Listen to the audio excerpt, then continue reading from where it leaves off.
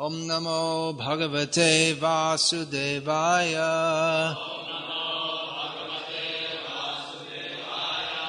Om Namo Bhagavate Vasudevaya. Om Namo Bhagavate Vasudevaya. Srimad Bhagavatam, Canto 3, Chapter 29, Text 42. Translation and commentary by His Divine Grace, A.C. Bhaktivedanta Swami Prabhupada. Shravanti sarito bhita nodsarpatyudadhiryataha Agnir indhe sagiribhir Bhurnamajati yadbhayat. Out of fear of the Supreme Personality of Godhead, the rivers flow and the ocean never overflows. Out of fear of Him only does fire burn, and does the earth with its mountains not sink in the water of the universe. There you are, Mr. Scientist.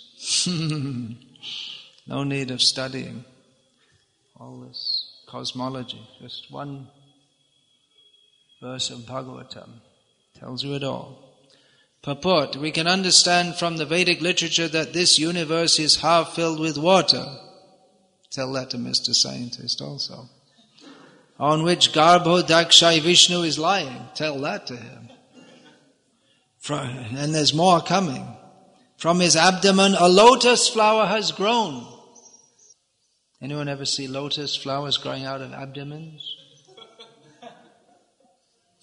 And within that stem of the lotus flower, all the different planets exist. The material scientist, here he is, he's come, explains that all these different planets are floating because of the law of gravity or some other law. But the actual lawmaker is the Supreme Personality of Godhead. When we speak of law, we must understand that there must be a lawmaker. The material scientists can discover laws of nature, but they are unable to recognize the lawmaker. From Srimad Bhagavatam and Bhagavad Gita, we can know who the lawmaker is. The lawmaker is the Supreme Personality of Godhead. It is said here that the planets do not sink, since they are floating under the order or energy of the Supreme Godhead.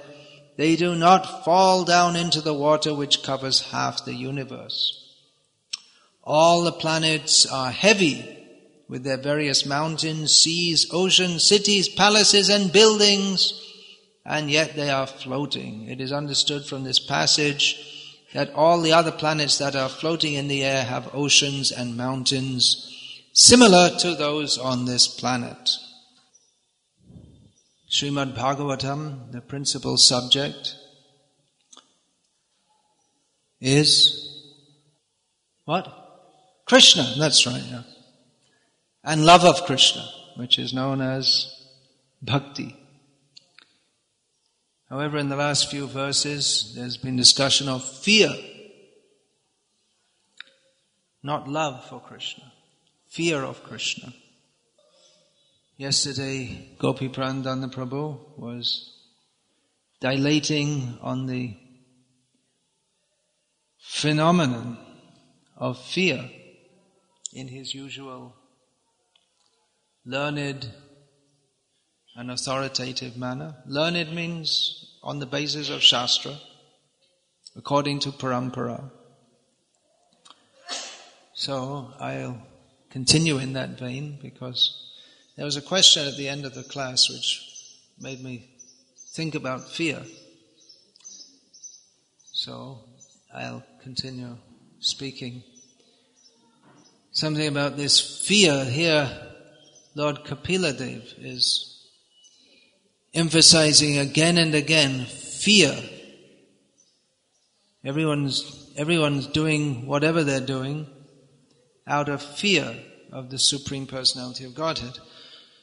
And yesterday Gopi Prandan Prabhu was expounding on the statement of Bhagavatam, which, as he indicated, is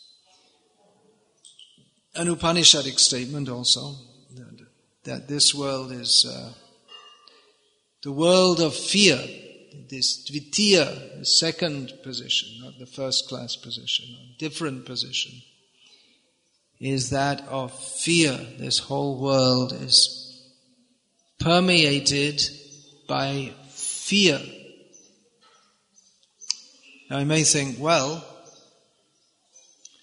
it doesn't seem to be like that. I mean, we don't feel afraid most of the time. We only feel afraid some of the time. It's not that we're always in fear of, for instance, someone coming and hitting us on the head with an iron bar or something. I mean, you're not afraid of it. Has anyone been hit on the head with an iron bar? No, I have, actually. Just. So, it's not very nice. So, most people don't live in fear all the time. If you see cows in the Western countries, they're in fear all the time. Those of you who are from the West, if you've ever seen cows, people living in cities don't see cows. Sometimes they take them on school trips outside the city to see a real cow, just like they've seen on television. They don't have them in the cities. It's not like in Delhi where the cows wander around on the street. I think they stopped that in Delhi now, but most cities of India, the cows sit in the middle of the road and the traffic goes around them. Fearless. They're not experiencing fear. But in the West, the cows are always full of fear because they're treated in such a nasty way all the time. They're beaten and yelled at, so they're always full of fear. But generally there are some living beings that seem to be always fearful also, just like these chipmunks that you see, and you hear them also. You make a lot of, sometimes they go on and on and on for like an hour or something, making so much noise.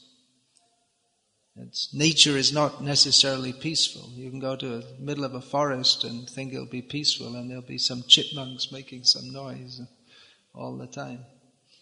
So and also the birds, they're pulling the worm out. The worm is afraid, and the bird is also looking that I'm catching the worm, and the cat's going to come and catch me. So he's always afraid. Sada samadvigna, always full of anxiety. But human beings, if they are, according to modern psychological mumbo-jumbo, balanced human beings, that means they feel comfortable in material existence, which means they're insane. But if they are insane in what we call a normal way, they're normal human beings, then they don't feel afraid of someone coming and hitting them on the head with an iron bar, or they don't feel very afraid of physical violence all the time. But there are, fear is one of the, if not the major normative factor to you. That's sociological mumbo-jumbo. That normative means that which gets people to act in a standard way. In other words, why do we act why we do, in the ways that we do? Why do we act in what are considered normal ways? Well, a major factor is that we're afraid of people thinking that we're not normal. Of course, some people deliberately act in a way not to be normal because they don't want to be normal. But even all the people who act in a different way, they tend to act in a different way, all in the same way. Just like in our generation or a little before me, all the hippies they wanted to be different. So they all grew their hair long and wore flowers in their hair and wore funny clothes. They all look pretty much the same.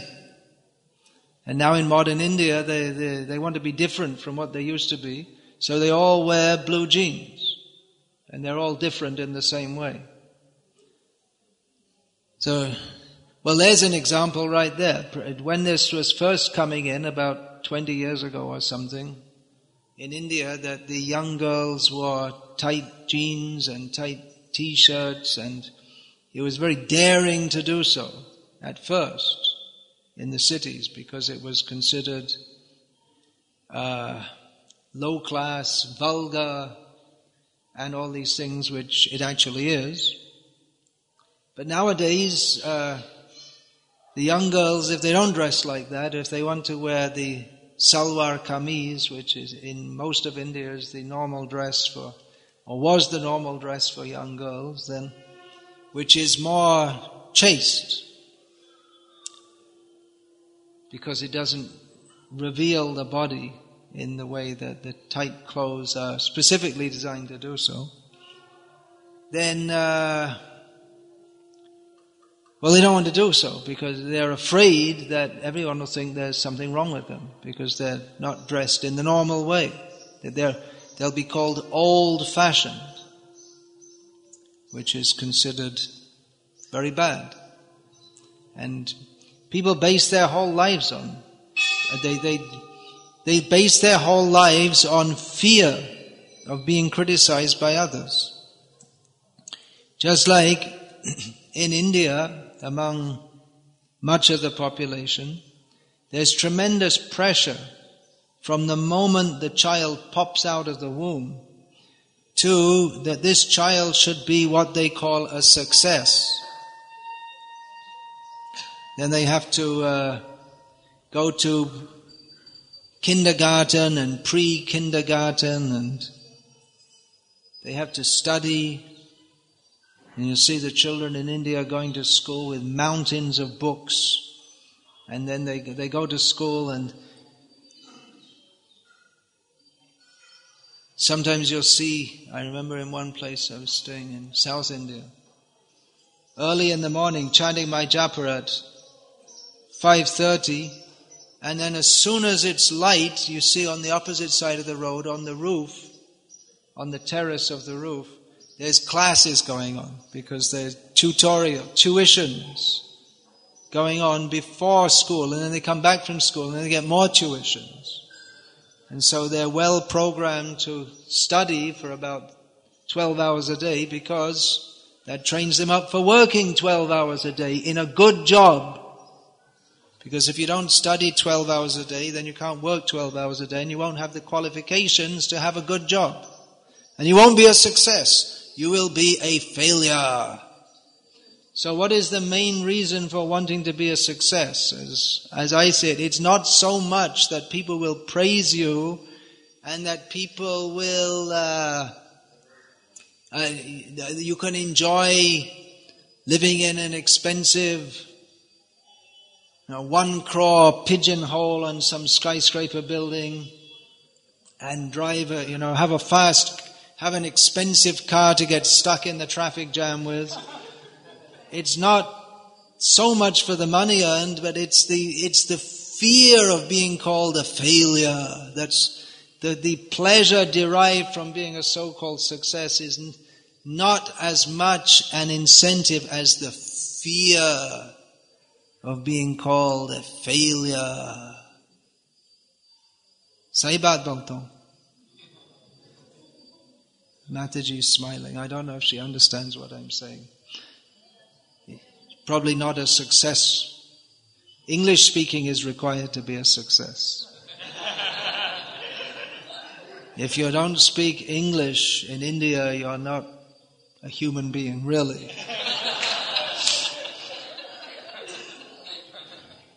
Although now with all the reservations for the tribals, what language are they going to speak in the Lok Sabha? We don't know. They have to speak some tribal languages or something. Anyway, they don't even know Hindi. Well, nowadays they're probably all wearing t-shirts and jeans and driving fast cars with all the reservations and everything. So the fear of being a failure, That's also one major reason why parents don't want their sons to join ISKCON as brahmacharis, because then they'll criticize them. That, oh, you see, your son joined, that means they weren't happy at home. There must have been some problem at home. Or, he's a failure, he couldn't study properly, he couldn't get a good job, and that's why he joined.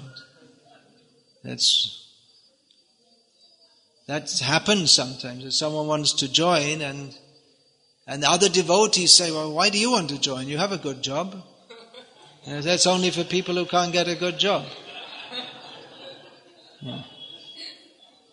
So, being a failure, being scorned, the fear, it's fear, which is a major factor in our lives, how we behave. We're always afraid. I'm not saying any shlokas because I'm afraid I'll forget them. And then, as I usually do. And then, people will think, well, they'll get to know what an idiot I am. There's a saying that, why do people behave properly? There's a saying that a brahmana is 100% a brahmana when he's in the temple. 50% a brahmana at home, because then there's only his family to see him, and he doesn't have to be like a well-behaved brahmana. He can shout at the kids and put his legs up and say a few bad words or whatever. And when he's alone in the forest, he's a Shudra. Because there's no one there to see him. That's the saying. And actually fear. We see that fear is what keeps people in check, keeps criminals in check, just like that. Just like in New Orleans, when there was the law and order had broken down, and then all the places were robbed, and there was no fear of any police, and then they sent the home guards in to shoot people, and then the crime stopped. So, what keeps people acting properly is fear, either fear of a bullet or fear of being disparaged by others. So it's a very strong motivating factor. Fear. And here it's stated in this series of verses that everyone and everything in the universe is acting out of fear of the law of the Supreme Personality of Godhead. So it's a very strong emotion. I mean, we don't even think about it a lot of the time. Like, we don't act in crazy ways because we're afraid that people will call us crazy, or we act in the way that everyone expects us to act because we don't want to be considered unusual. So that fear is there, but there's gross fear. Just like I was giving the example of if someone rushes at you with an iron bar and with a nasty look on their face, and then you become afraid they're going to attack me. Or sometimes there's a sudden sound, just like last night at the Goshala at 2:45 a.m, there was shooting, sounded like that to me, and there was shouting, and maybe there was some dacoit attack or something. So here in India it's common. You can just be walking along the street and all of a sudden there's a very loud sound. Someone's setting off some crackers. And if you're not expecting it, you hear or, what's going on? And then instantly you feel that, at least for a second, until you realize some kids, or not so small kids maybe, are setting off some crackers, and there's a feeling of fear. And it's maybe difficult for us to imagine sitting in this comfortable situation, fearless, But if all of a sudden there was an attack or there's an earthquake or something very fearful, then our emotions would change. And fear, it's very strong. Fear of death. It's often people say, I'm not afraid of death. They say, but when it actually comes, then we'll see. Because fear, like I say, it's a very strong emotion. Those of you who have seen the film of John F. Kennedy being shot. Has anyone seen that? It's quite famous footage. You'll see that, he gets shot, and then his wife, who was sitting next to him just a second before, very regal, and the wife of the president, and, being cheered by everyone, and all of a sudden she doesn't care about her husband. She's crawling, trying to get out of the car because she's afraid she forgot everything. She's the wife of the president. She's on TV in front of thousands or millions of people, and her husband's just been shot dead. She didn't care a damn about her husband. She was just trying to get to safety. She was all of a sudden completely overcome by fear. So we can see it's a very strong feeling, and it permeates the whole of material existence, and it's not very pleasant. Although, as Gopi Prandan Prabhu was pointing out yesterday, some crazy people, they go to see horror movies just so that they can experience fear. It's very difficult to understand that, why people do that. Maybe because it's an intense emotion, and just the fact that it's intense, even though it's not directly pleasurable, people want some intense feeling. It's unpleasant, and it's based on fear that my body will be harmed, or people. It's based on. Difficult to define it without using the word fear. Fear is based on the fear of one being harmed. Harm will come to me, either gross in the form of physical pain, or more subtle in that people will criticize me, or very strong fear, the fear of death. I'll lose everything. In Bhagavad Gita, the Lord Krishna says, what is that? Sambhavitasya cha kirti maranat atirichyate. He says that worse than death is being dishonored. So for a kshatriya, he doesn't fear death so much. Fearless people, they go into a battle. How many of us are ready to go up with all people shooting arrows at you and ready to kill you? But they'll do that rather than be called a coward. There are so many stories from Rajasthan of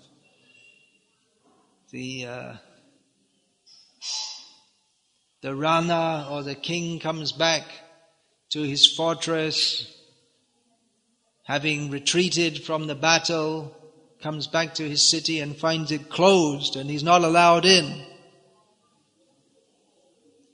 So he has to, because the queens won't allow him in, because you're not allowed to run away from the battle. Let me in, I'm your husband. You're not my husband. My husband doesn't come back from a battle.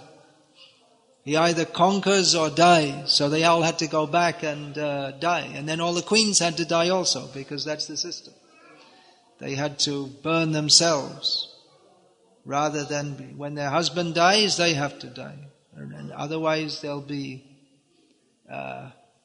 dishonored by the Muslims, attackers, or whoever they may have been.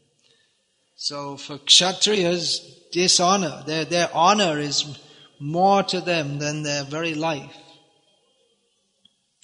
But generally, the fear of death is very strong. Either way, it's fear. The fear of dishonor or the fear of death.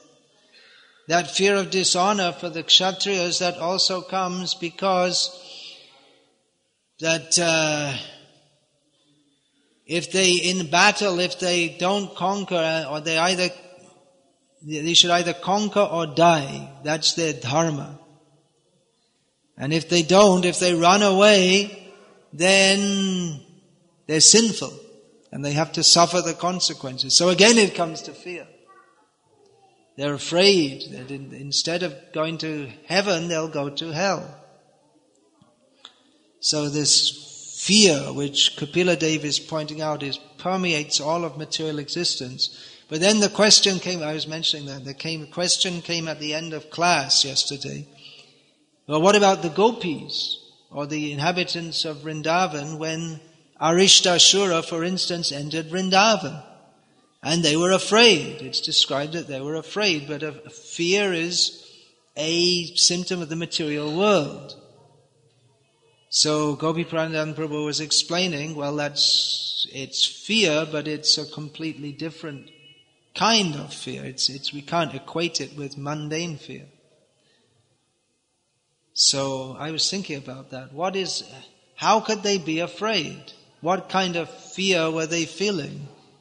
What is the fear of the residents of Vrindavan when Krishna, who fear personified is afraid of, he's personally present, then what are they afraid of? How can they be afraid? So fear in material existence, that is fear of harm to one's body, the pain one will suffer. But the gopis, they don't have that fear, because to alleviate Krishna's pain, there's the well-known story of Krishna supposedly having a headache. And the gopis are prepared to suffer in hell for unlimited lifetimes. To remove Krishna's pain, they're prepared to accept any amount of pain. So they're not afraid, and anyway their bodies are completely spiritual, although they don't sit down and talk about it philosophically. So what are they afraid of? Are they afraid of losing their reputations? They're not afraid of that, because that's the whole gist of Gopi Leela, that they gave up their good reputations to go with Krishna. So what are they afraid of? What is their fear? Well, I can only speculate here, but as Prabhupada said, there's philosophical speculation, so others could add their speculation also. But fear in this material world is based on identifying oneself with this material world. All emotions, not just fear, all emotions are based on identification with this body and identifying oneself as part of this material world. And one is afraid of losing what one has, the fear of death, that you'll lose your whole identity. And all emotions in spiritual existence are based on identifying oneself as the servant of Krishna, and everyone is doing everything for the pleasure of Krishna. So the only possible fear, just like when we're afraid someone comes rushing at us with weapons, or there's an earthquake, and we don't start to logically think, now I'm going to lose everything, but we just experience fear because we're afraid the whole situation is going to change in a very bad way. So similarly, the devotees, they don't think about it philosophically all the time, just like we don't think all the time that here I am, and I have my wife and my home and my children and my friends and my family. We don't think about it all the time, but our identity is or our mistaken identity is cast in all these factors. Ato griha kshetra sutabti vitaya janasya moho yamahammameti. This is our illusion, identifying with all these things. So the devotee identifies, pure devotee, amitu tomar tumito ama. I am yours, you are mine. So by the arrangement of Yoga Maya, it appears that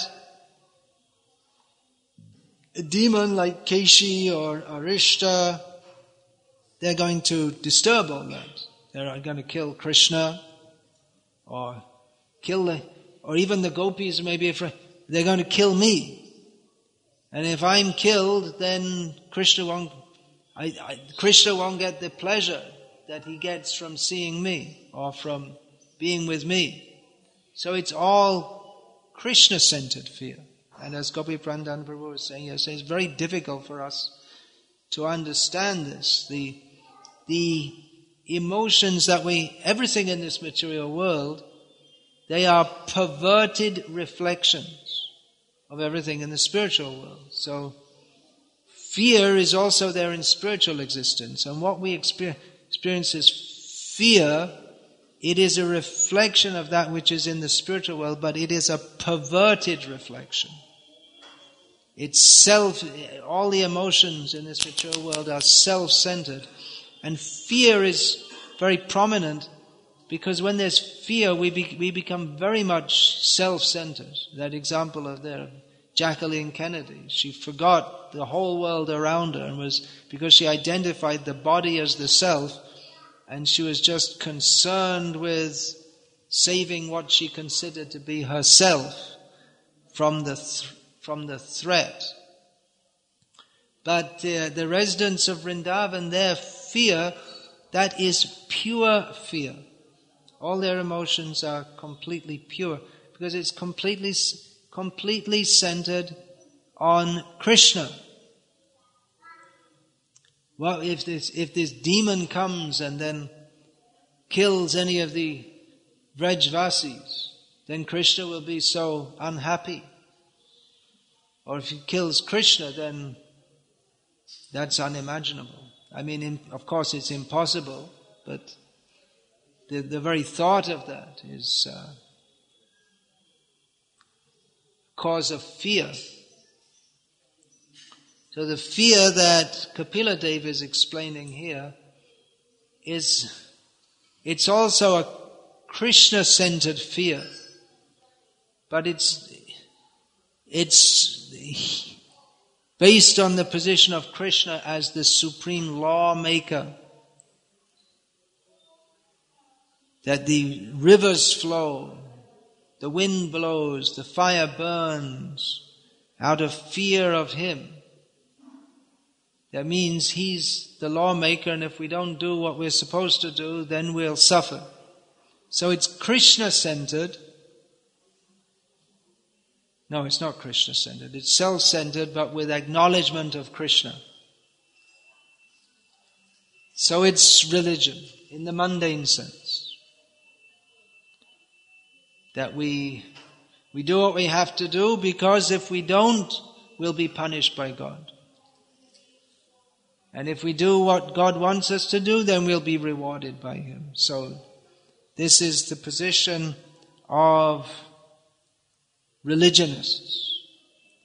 But the adherents to religion, but that's still on the platform of mundane fear, but it's becoming better because it's linked with Krishna. But on the platform beyond the mundane, or the true, original, pure position, all emotions are there, but everything is simply centered on how to satisfy Krishna. So Srimad Bhagavatam is treatise on Krishna, on love for Krishna. It's presented here in the material world, And it provides the means by which we can come from our material perspective to the spiritual perspective. The material perspective, aham memeti, I, me and mine. The spiritual perspective, I am Krishna's. Krishna is the material perspective, Ishvaraham. I am the controller, I am God. And the spiritual perspective, Krishnastu Bhagavan Swayam. So the Srimad Bhagavatam takes us from material consciousness to spiritual consciousness, and then we can understand everything in the proper perspective. So it is very, very difficult for us at present to understand how there can be fear in the spiritual world, because we can only imagine fear in relation, as we know it, in relation to our existence as we know it. But from Srimad Bhagavatam we should know that our existence as we know it is not as we should know it. It's not real existence. Real existence is with Krishna. Living only for Krishna, living only for the pleasure of Krishna. So all emotions, whether apparently favorable or even apparently unfavorable, they are, if centered on Krishna, they are real emotions and they are pure, and they're just like in material existence, the substratum of everything is distress. Everything is permeated with distress. So fear, because it's an intense emotion, it's intensely distressful. But in the spiritual existence, all emotions are intense and everything is under the substratum of everything is pure bliss in love for Krishna. So even the fear is blissful. It's very difficult for us to understand. Now there's another kind of fear centered on Krishna, just like Kamsa. He was fearful, and his fear was absolutely centered on Krishna. But it's completely different from the fear of the gopis, whose fear, apparently the object of fear was Arishtashura or Keshyasura or any of these demons. But with Kamsa, his object of fear was directly Krishna. But that is not laudable, because the subject of fear, the Vishay, or the subject of fear is Krishna, and the ashray of fear was himself. Just like about Krishna, it said he's the subject of prem, and the ashray are the devotees. The prem is in the devotees. So, but he was considering Krishna to be his enemy, and he was considering himself to be his body. And he considered himself to be the king of Mathura. And he was afraid that Krishna would upset that whole situation by killing him, which of course Krishna did. So his fear, although it was centered on Krishna, that is not glorious, that is not bhakti, because it was for the sake of sense gratification. Just like even the religious people, even the demigods being described here, their fear is of Krishna, but their ultimate aim is sense gratification.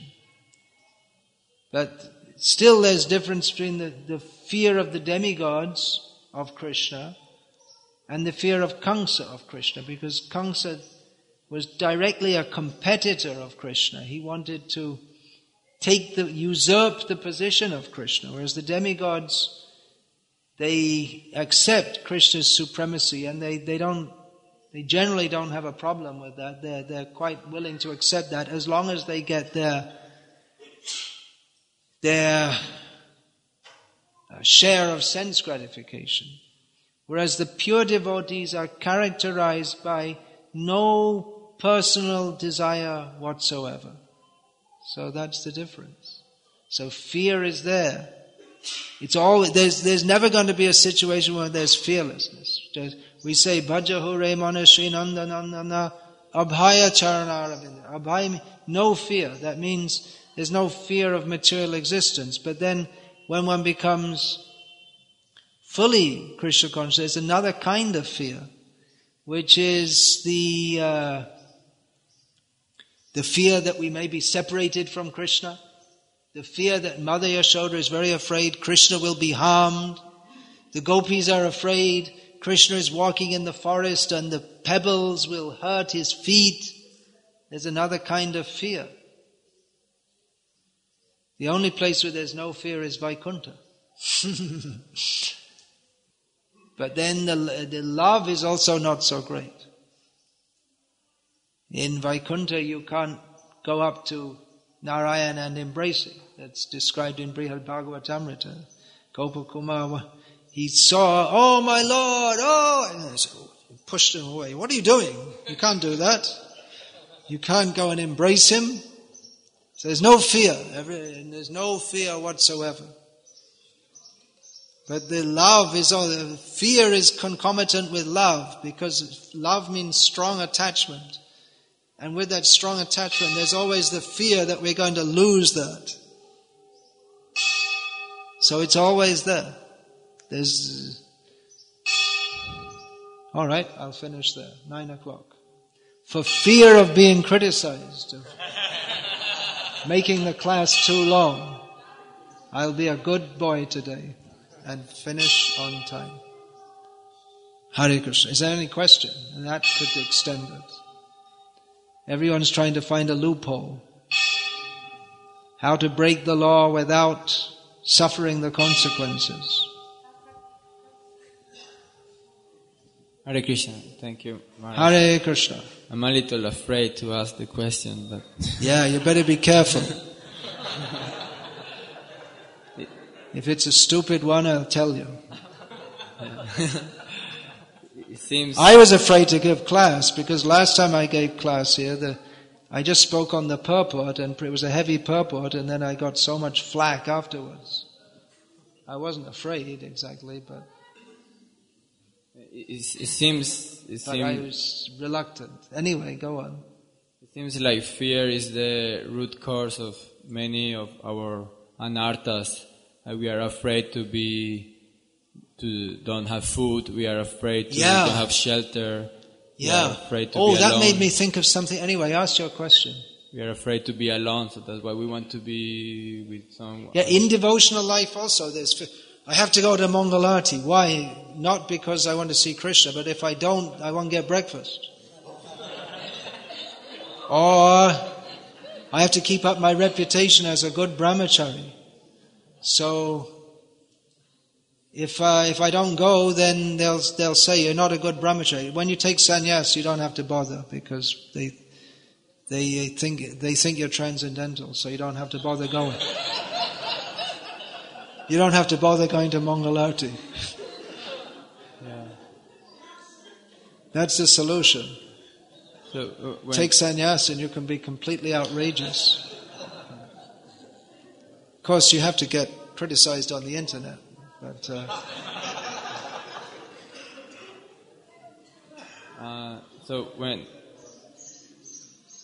So when we understand that everything belongs to Krishna and Krishna will protect us, and if we surrender to Krishna, so then we give up fear. Material fear. We give it up theoretically, at least.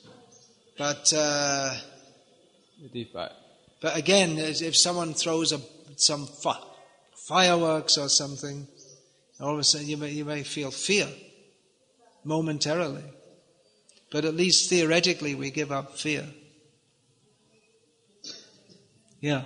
When we understand that, when we not only understand but fully internalize or realize that Krishna is protecting us, and anyway, what is this body? It's not me anyway.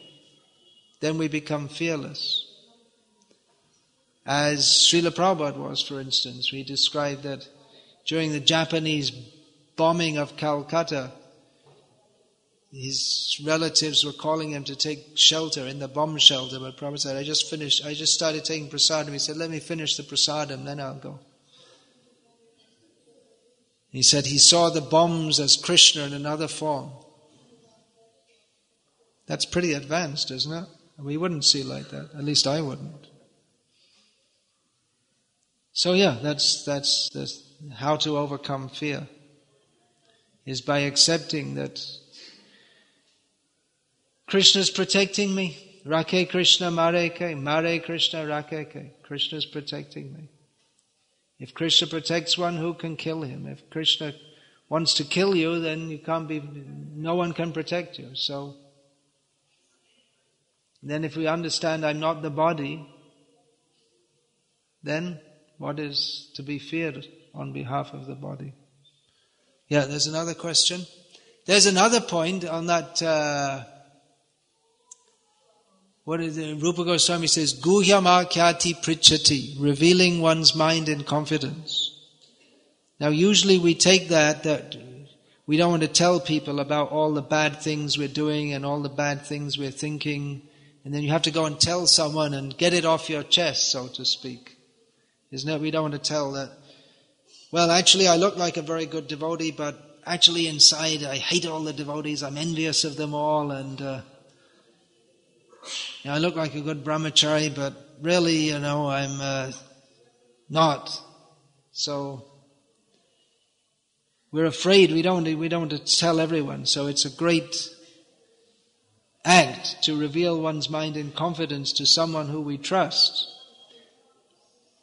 Isn't it? That's why we say revealing one's mind. It's usually we keep so many things inside. We don't want to say because we're afraid, what will people think? But actually this Guhyama Khyati Prichati, as I understand, it's not, maybe it's meant for that also, but it may not necessarily mean that we tell all the bad things in our heart. It can also mean that the highly advanced devotees, they reveal some intimate points of understanding Krishna, that you don't reveal it to everyone, just to those who are qualified. It's discussion of Krishna Katha. You don't go to everyone and start talking about the inner points or higher subjects of Krishna consciousness, but you may reveal to someone some realizations. There was another question? Thank you, Maharaj, for your wonderful discussion. Wonderful. What was wonderful? What incited wonder in you? So you're sitting. It's an often used word. Adbhutaras. When we're overcome by wonder, then we should be just like this. What's going on? So, Maharaj, you explained about the spiritual emotion of fear. How this fear is. Spiritual emotion of fear, yeah. So, I have this query that when we talk of spiritual relation, then there has to be no expectations. In spiritual relation, there's no expectation. So, when we talk of fear comes when you have some expectation. Yeah. So how the gopis, when they are totally detached internally, although they are attached to Krishna. Yeah, they're attached to Krishna, that's right. But at the same time, they don't expect anything. So, like the pure devotee, he is expecting that whatever is happening is by the will of Krishna. So where is the cause of... But when you say they don't expect anything, that's the underlying principle. But as I was saying, that the gopis are not making philosophical calculations in their mind at every moment. When they don't expect anything means they act only for the pleasure of Krishna. And therefore they dress very nicely. They dance with Krishna. They want to be with Krishna. You say we don't expect anything. Well, it's not so detached also that I don't expect anything from Krishna. So, all right. So, I'll never have to see Krishna. I never have to I'll just serve him like working in a factory and you never see the boss. And the difference is that in Krishna praying that in a factory you get money, and in the spiritual world the boss just enjoys the money, but you don't have to see him. It doesn't matter whether you see him or not. You're not so. The devotees want to see Krishna, be with Krishna. If for the sake of serving Krishna better, they won't do that. But he also wants to see them, and they want to see him. It's not just like we're just so completely detached that we don't. It's very much full of emotion, and the relationship means that there is some expectation, isn't there? If you're just completely neutral, and then how are you going to get the incentive? Just like the wife is supposed to cook for the husband. I heard that today. Prabhupada said. So, heard that? The wife is supposed to cook for the husband. But she also expects some affection from the husband and some money from the husband. All these kinds. There's a reciprocation. It's not just that she cooks and puts it down with a straight face and give me the money. There's some extra. There's some. The activities, they are on the basis of activities. There is reciprocation. Otherwise, how is there laughing and dancing and joking and calling each other bad names in fun? Relationship means interaction. So there is expectation. When you say there's no expectation, it's true. There's no demand, or there's no. Well, there is demand also. But that's the difference between Rukmini and Radha, isn't it? So which is more pleasing to Krishna? So Krishna isn't, or the gopis, they're not philosophizing about it, that I have to act as if I'm upset with Krishna and then he'll be pleased. But it's completely internalized, it's completely their mindset. They're doing everything only for the pleasure of Krishna. But for the pleasure of Krishna, they may expect something from him also, and then be upset with him if he doesn't do as they expect, which he always does. He always does as they don't expect, most of the time, it seems. Did you understand that? No. Well, it's not very easy to understand, is it? I'm only talking. It's easy to talk, but because our mindset, we are in the world of calculation. I do this, I get this. I chant my rounds, I'll get prema. Hare Krishna, ding! That's what we think. That's our way of thinking. I'll go on chanting and someday, it's going to happen. I'll hit the jackpot. But there's no calculation. That's the mistake. We think we can measure Krishna. Mapiyate anya iti maya. That's the meaning of maya. To calculate. When we go beyond calculation, then we can enter into the spiritual world. Beyond Vaikuntha. That's why Prabhupada said so many times, people would ask, is it like this in the spiritual world? Prabhupada said, you go there, then you'll see. So, that's why you see, just like in Bhakti Rasamrita Sindhu, it's established that these emotions, and throughout the Bhagavatam, and it's always established that these emotions of the devotees and of the Supreme Lord Himself, they are Ananda Chinmaya Rasa, they are completely spiritual and blissful. Etadishanam Ishasya Prakriti Stopi Tadgunai Na Yujjate Sadatmasthaya Yat. I can't find. You see, I forgot it. Yatabhutis Tadashraya. Both the Supreme Lord and His devotees, they're above the three modes of material nature. So it stresses again and again that the Supreme Lord and His devotees, they're not material, They're not influenced by mundane lust, greed, anger, etc. Always the stress is there. It's a completely different thing. What it is exactly, well, you have to experience it. Philosophically, it's established. It's not mundane. There's no question of selfishness. What it is, well, we have to experience it. It's not just like that example, the taste of honey. Prabhupada gave the example, what does jackfruit taste like? And then the answer was given, it tastes like sugarcane juice strained through a Muslim's beard. Did that help anyone to understand what it means? The example doesn't help, because you can't imagine what sugarcane juice strained through a Muslim's beard tastes like. So that's why all this discussion of rasa, and that's first there comes discussion of tattva, what is philosophy. Try to understand the point. Try to understand ABC. And then we'll come to discussing poetry later. So like that in any subject.